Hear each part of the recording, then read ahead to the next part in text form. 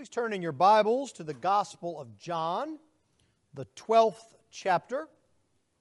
We are returning this morning to our journey through the Gospel of John, starting the second half of this great book. We're going to be looking this morning at the first 8 verses of chapter 12. So if you would please give attention to the reading of God's holy word. For the word of the Lord is completely inerrant. The word of the Lord is completely authoritative. And the word of the Lord is completely sufficient. John chapter 12, beginning at verse 1.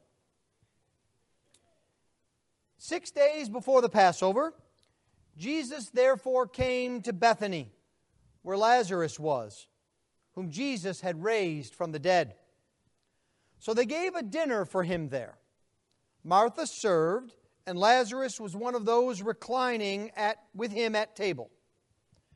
Mary, therefore, took a pound of expensive ointment made from pure nard and anointed the feet of Jesus and wiped his feet with her hair. The house was filled with the fragrance of the perfume.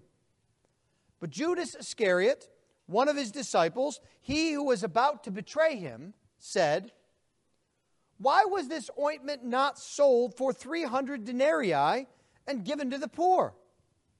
He said this, not because he cared about the poor, but because he was a thief.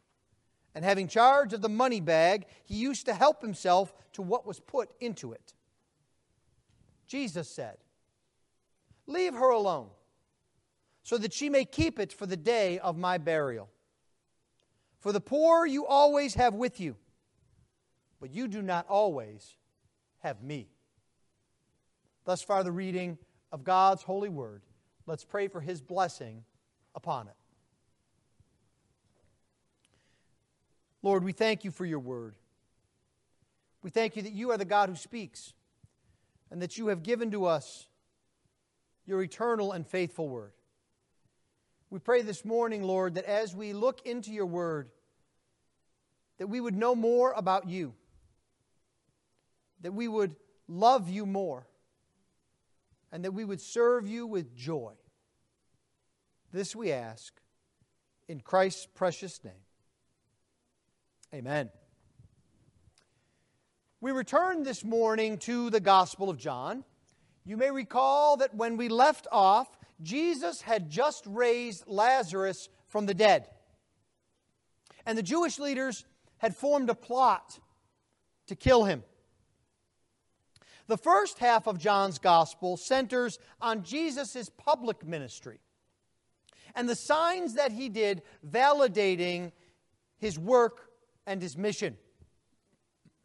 Now in chapter 12, we turn to the last week of Jesus' life. It has been called by many the most important week in history.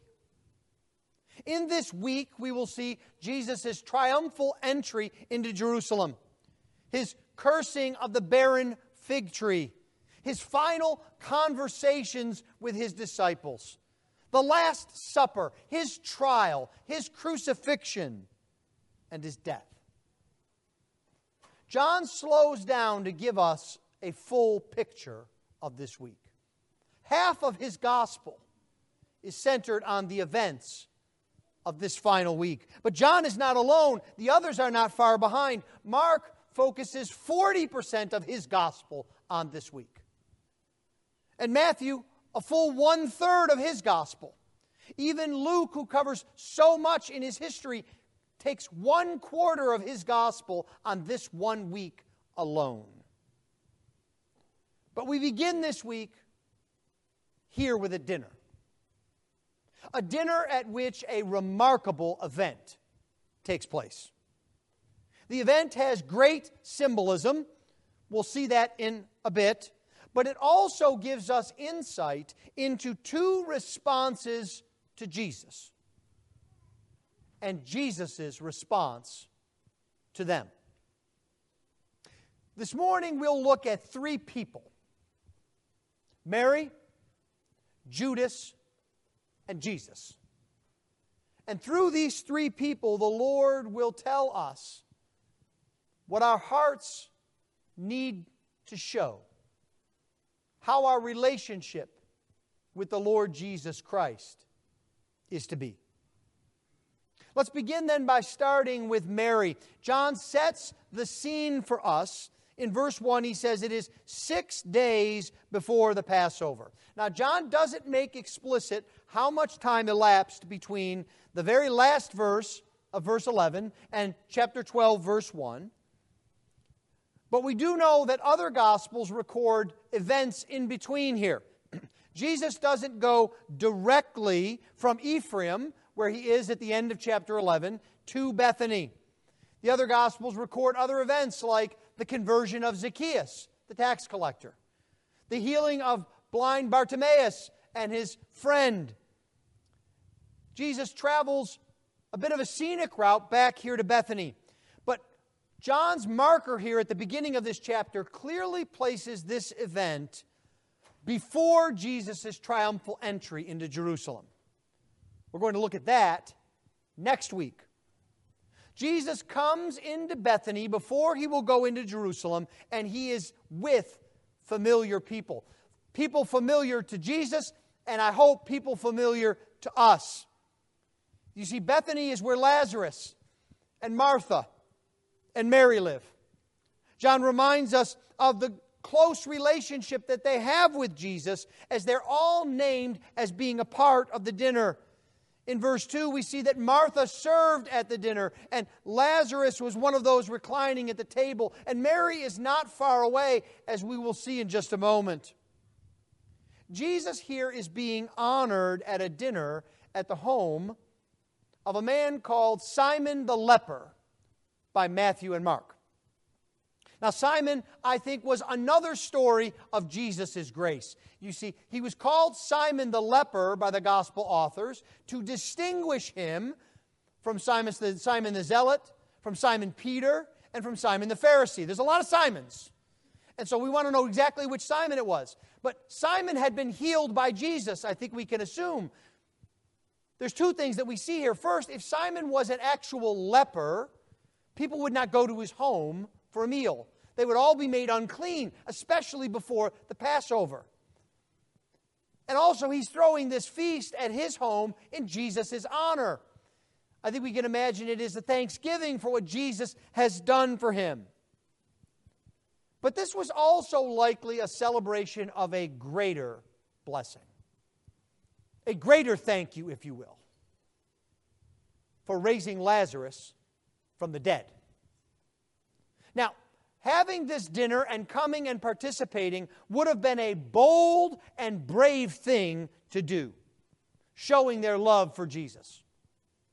Now, you may ask and say, Pastor, I know you like for us to have hospitality and to be in each other's homes, but I never heard that called courageous or bold. What do you mean by here? Well, if you'll remember, at the very end of chapter 11, verse 57, the Pharisees told everyone, they gave orders that if anyone even knew where Jesus was, they were to report him to the Pharisees so they could arrest him. And I think implicit in that order is, and if you don't, we'll come and get you. And here not only does Simon and Lazarus and Martha and Mary and all of their friends know where Jesus is, they're honoring him with a dinner. So this is a bold and courageous thing to do. And in the midst of this dinner, as they are coming around and eating, let me set the scene for you if you're unfamiliar with dining practices in the first century. They didn't sit at big oak dining room tables in large chairs. I don't think they had plate chargers and napkin holders and etc. that we would for a formal meal. What they did was they had a common meal in the center, perhaps with a kind of lazy Susan or something that could be moved around where the food was. And the guests for the meal lay on couches or mats. They did not sit in chairs, with their heads pointed toward the food and their feet sticking out away from the center of the meal. So they're in a circle, looking toward and eating the food, with their feet facing out. This is important for what we're about to see. Now, Martha is there. And Martha is doing what Martha does. Martha definitely has a gift. It's the gift of service. She's here at this meal serving. Now, look behind the text here. It's not even her home, and she's serving. That's what she does. She wants to serve, and she especially wants to serve Jesus. Do you see what she's not doing? She's not complaining. She's not saying like she did before, Lord, make my sister help. Make these other people help. I'm overworked. No, you see, when God's grace in Jesus Christ comes to us, it doesn't change who we are. It makes us the best that we were intended to be. So Martha's still a servant, but now she rejoices in serving. She's glad to serve, and she is there. Lazarus is a guest at this meal. He is reclining at table with Jesus and the others. So he is there participating. I'm sure that the conversation is animated. You could just imagine Simon saying in the midst of as they passed the bread, this was remarkable. I was sick with leprosy. You don't know what that's like. The skin was falling off. It was horrible. I was itching. I couldn't go out to places. And Jesus saved me from all that. And Lazarus says, you think that's something? I was dead. I was dead for 4 days. And Jesus came, and he brought me back to life. And you can imagine everyone just saying, that's Jesus. There's no one like Jesus. And I imagine there were other stories as well. Yes, we heard Jesus teaching in the city center. Oh, Jesus gave us bread. Oh, Jesus encouraged us as we mourned. Oh, Jesus did this. Jesus did that. You can imagine all of the testimonies of grace that Jesus had given to them. Now, Mary is unlike Martha. If Martha's gift is serving, Mary's gift is devotion. If you want to know where Mary is, your first guess should always be at the feet of Jesus. That's where she is every time we see her. When Jesus comes back to bring Lazarus from the dead, she falls at his feet. She's sitting at Jesus' feet when he's teaching. Here she's going to be at Jesus' feet again. She's totally devoted to Jesus. And so she comes up to Jesus as he's eating with a flask of ointment. John tells us that she takes the ointment and she anoints Jesus' feet and wipes them with her hair. Matthew and Mark add the additional details that she also pours it over Jesus' head and down his body. This flask is not a small thing. You see, when we hear ointment and when we think about perfume, we think of very, very small containers. This was a pound of ointment, which converted from a Roman pound is basically about 12 ounces. So if you can imagine a large drink can, that's how much ointment she has. So what is Mary doing here? Why does she do this? I think the first thing we need to understand is that this is a deliberate action on her part. Remember, this is not her home. This is Simon's home. So she would have had to think beforehand, I'm going to this dinner. I'm going to anoint Jesus. I've got to bring the ointment with me. This is what I'm going to do. I'm going to break the flask open. I'm going to start with his head. I'm going to anoint his body. I'm going to anoint his feet. And then I'm going to wipe his feet with my hair. She had to think about this in advance. I think that's important. This was not some spur-of-the-moment thing.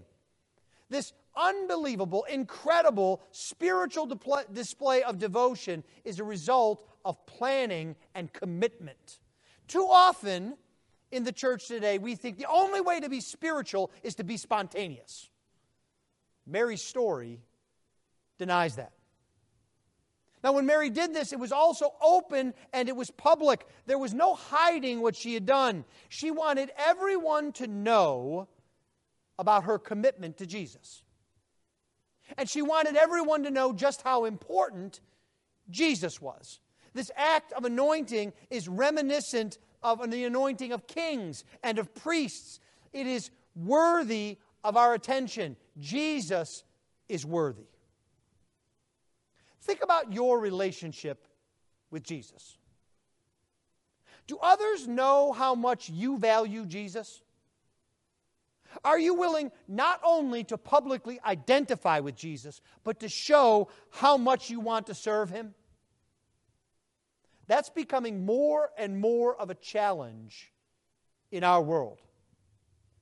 It was a challenge in Mary's day.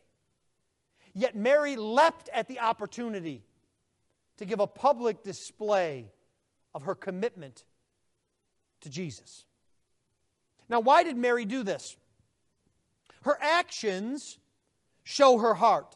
Jesus tells us elsewhere that it is out of the heart that the mouth speaks. But I think here what we see also is that out of our actions, our heart is seen. Seeing Mary's devotion to Jesus gives us insight. We see first that Mary's action was a humble action. Mary is not the person of honor here. Jesus is. The dinner is in His honor. She isn't even invited to the dinner. She's not among the diners. And also, John emphasizes that she anointed Jesus' feet. This was not ordinary in this day. In fact, it was all but unheard of. Even slaves had a right not to touch their master's feet. That's because feet in this day were dirty and they were unpleasant. It was not something anyone was obligated to touch. But Mary didn't hesitate. In fact, she wipes His feet with her hair. Now, when we hear that, that makes us a bit uncomfortable. That's not normal convention.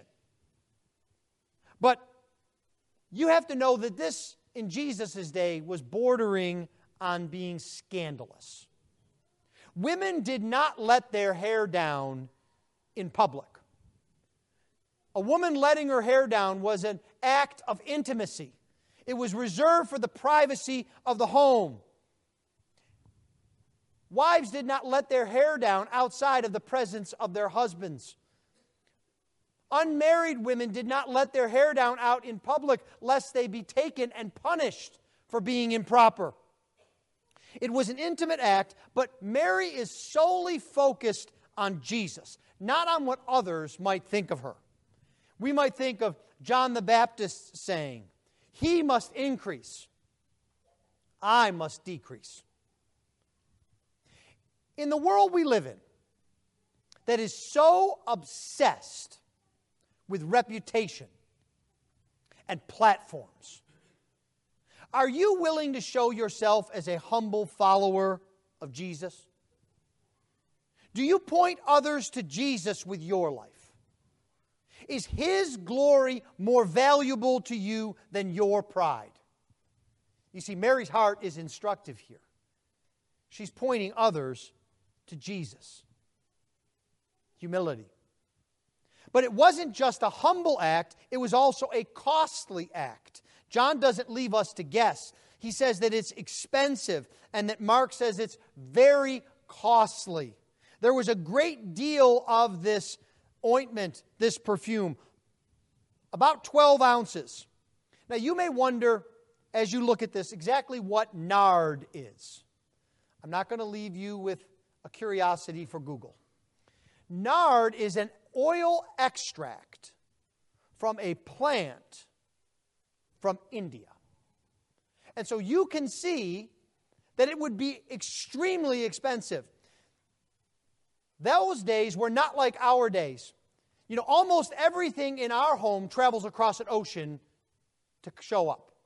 We have items in our home from China, from Japan, from Korea, from Africa, from South America, from Europe. In Jesus' time, anything that had to be taken from beyond the very local area would be incredibly costly.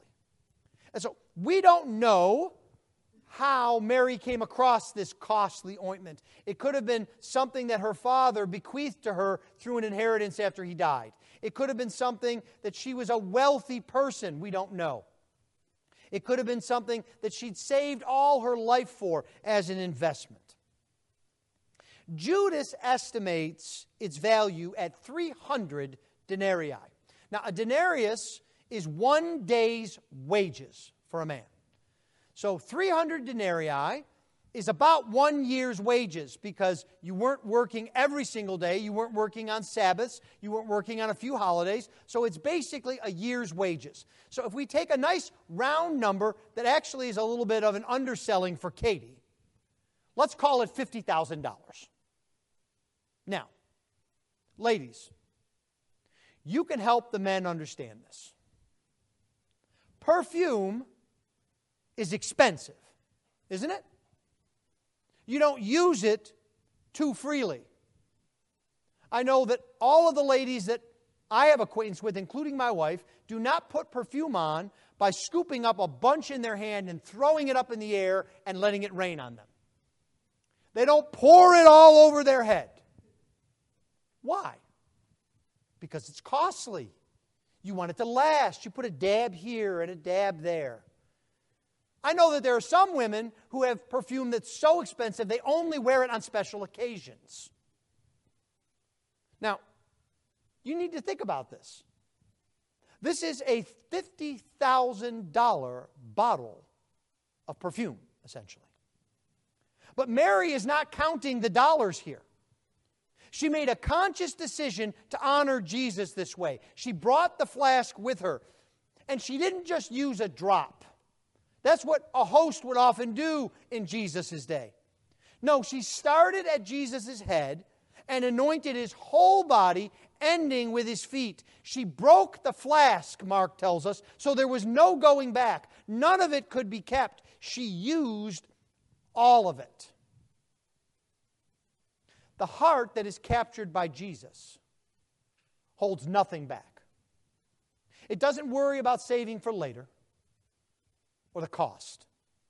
It knows that Jesus is the only and best treasure. Do you see your heart's reflection in Mary's? If you know how worthy Jesus is, you won't spare any cost to be with him. But not everyone was impressed with Mary. We can imagine that some were shocked by what she did. And at least one gave vent to criticism, Judas.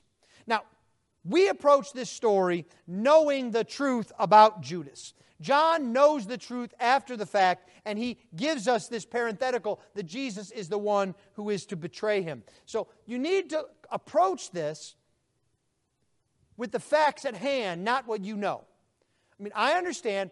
I didn't study the directory closely. I didn't go through our church software closely. But I know for a fact we have more than a few Marys in our congregation. There's not one Judas. Nobody names their kid Judas. Now, be clear here. Judas is a completely different name from Judah or from Jude. There are no Judases in the world today. So, we approach this story already knowing that. But what we need to do is look at Judas's reaction and see how it shows his heart. Judas's reaction sounds pious and good at first. He says, "Why all this waste? $50,000 spent in one moment? Do you know how many meals at the soup kitchen we could have provided with this? Do you know how much good we could have done with this money?" And Judas wasn't alone. Because Mark tells us there were others who were indignant and that they scolded Mary for doing this. Matthew writes that the disciples were indignant. Now picture this. Judas is leading the charge, making an outcry, and others, including, I think, John, chime in. Well, Judas is making a good point here. Why all this waste? This is a reminder to us that it is all too easy to go along with critical comments. especially when there's a momentum behind them. We have to stop and think for ourselves, not just be a part of the crowd. But John is relating this incident for a greater purpose. He's not just trying to give us proper etiquette. He's not just trying to get us to avoid a guilt trip of, you really could give that to the poor. Because after all, almost everything we do, virtually everything we spend money on here in Katy, could be given to the poor instead. Every non-essential expense could be a source of guilt. That's not what's happening here. John wants us to see how a rebellious, unregenerate heart views Jesus. Yes, Judas's heart reaction is not primarily about Mary or her actions or even the expense. It's about Jesus. Judas doesn't care anything for the poor. John tells us that. He wasn't going to give it to the poor anyway. He was going to use it as an opportunity to steal. Judas didn't care about Jesus because after all, in just a few days, he will betray Jesus for 30 pieces of silver. That's likely 1/10 of what Mary spent in honoring Jesus. Judas was only thinking about himself. After Mary wiped Jesus' feet with her hair, the entire home was filled with the fragrance of her devotion, we see in verse 3. I want you to imagine what that's like. I have a habit that I'm very fond of at home. It's not so pleasing to my wife and daughter. Whenever in my home there is a smell that I don't enjoy, of any sort, I take out these little canisters of things that I love, called Febreze or Air. I don't care what the brand is as long as it smells good. And I will not only spray in the area where the offensive odor is, I walk throughout the entire downstairs spraying the spray so that the whole house smells wonderful. Now, for my wife and daughter, it's just too much, but I am enraptured. I walk around just smelling that smell, thinking how wonderful it is. That's what's happening here in this home. You couldn't get into any part of Simon's home and not smell this ointment and not be reminded of Jesus and not be reminded of the honor. You could go into the kitchen. You could go into the bedroom. You could go into the corner. You could go where the pets are. And it would smell everywhere because as Mary wiped his feet with her hair, everywhere she went, there was the scent of devotion. But the smell of Judas's mock spirituality stunk to high heaven. John wants us to be influenced by thinking about this. We can smell the difference. And it should make us think about our relationship to Jesus. What is your spiritual smell when you're in a place? Or even better, when you leave a place? What do people remember you by? Are others brought to Jesus by being around you? Do your words point them to Jesus or to yourself? The testimony of our hearts is always on display. What do we want it to say? Well, we've seen Mary's action and we've seen Judas's reaction. John has given us a sense of how those reflect their hearts. We know who Mary is and we know who Judas is. But John doesn't want us to leave with a shadow of doubt. He wants there to be no debate about what we are seeing. So he brings us Jesus' reaction to what has happened. Now, we might have expected that apart from Judas, in a vacuum, Jesus would theologically agree with the statement, this could have been sold and given to the poor. Jesus wouldn't agree with Judas, but the position we would think. Because after all, Jesus is very much for the poor, especially when so many people in Israel are not. His entire life and ministry has been serving others and providing for them. So he might not be in favor of this great expense, even on his behalf. But Jesus doesn't just excuse Mary. He actually praises her. In verse 7, he says, "Leave her alone," clearly implying she's done nothing wrong. Matthew and Mark also record that he says, "Why do you trouble her? She has done a beautiful thing to me." Why is this beautiful? Why is such a costly act of devotion good? From Mary's perspective, she wanted to show great love to Jesus in an extravagant way. She didn't know how much longer she would have Jesus with her. After all, there was a plot out to kill him. And Mary may have even understood more of Jesus' words about going to the cross than the disciples did at this point. He had told them about his coming death. Jesus' reaction is grounded in the truth of his coming sacrifice for Mary, others, and us. Jesus sees this act as the precursor to his sacrificial death. That's why he mentions the day of his burial. He mentions it as if it's coming soon, and you know what it is. While the disciples are wandering around, not knowing or seeing what's about to happen, Mary has brought attention to it. That's why Jesus will say in another gospel, "Wherever the gospel is proclaimed in the whole world, what she has done will be told in memory of her." That's what we're doing right now. Mary's act reminds us that Jesus willingly died for sinners. The Son of God suffered and died for unworthy people like you and me. He died so that everyone who believes in him could be free from sin and have everlasting life. Do you know that? Do you believe that? Let Mary point the way for you. There's one last thing that we are meant to see. Jesus gives us not only his reaction, but he gives us a reminder. A reminder not about how good Mary was or how bad Judas was, but a reminder about himself.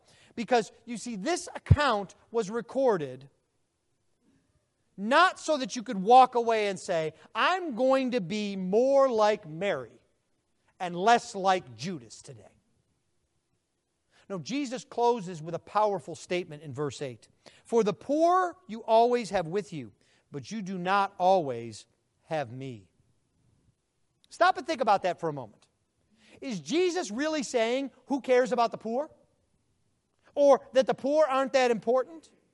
Now, we might think that if we applied that statement to ourselves.